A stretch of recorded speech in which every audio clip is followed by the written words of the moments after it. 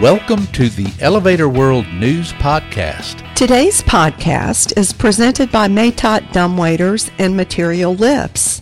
Since 1888, Maytot has combined custom craftsmanship with the latest innovative technology to create cost-effective material lift solutions for simple and complex situations.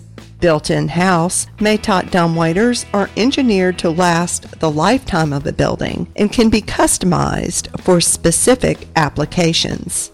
Visit maytot.com to learn more.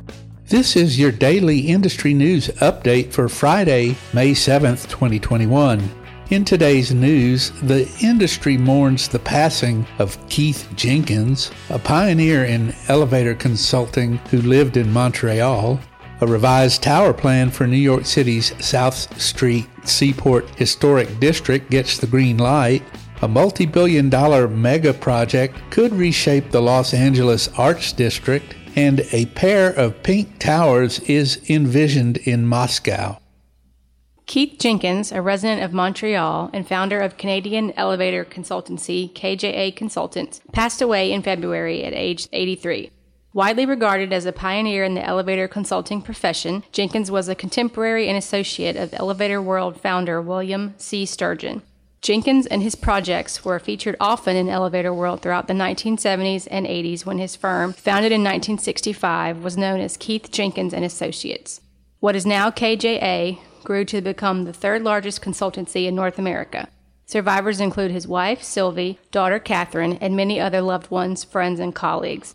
KJA Chief Operating Officer Rob Isabel observed that many old-timers knew Jenkins for his superior intellect, technical abilities, and elevator industry trailblazing.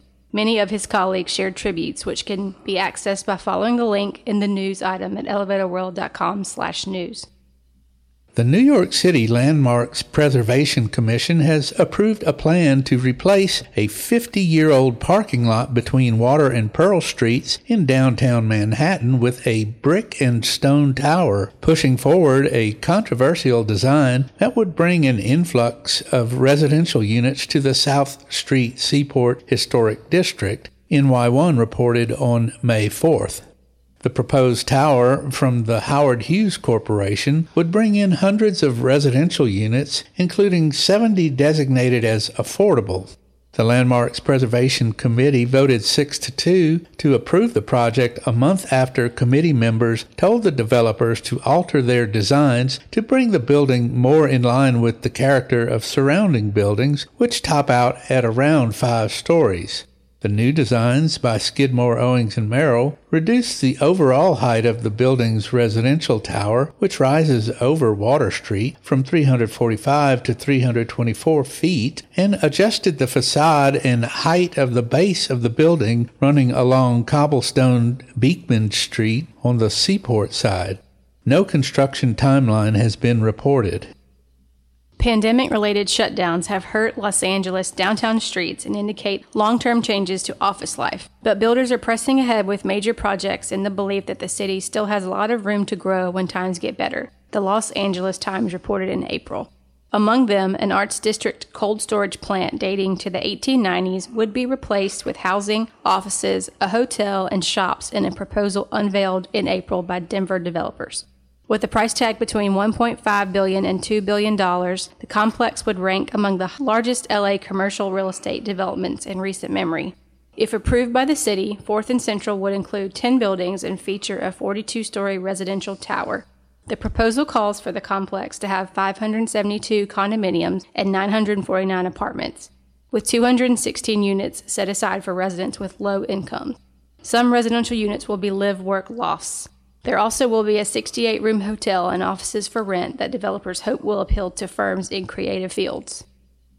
A pair of 25 and 27-story pink residential towers is envisioned as part of the first stage of development of the Zil-Yug territory in Moscow, Archsovet reports.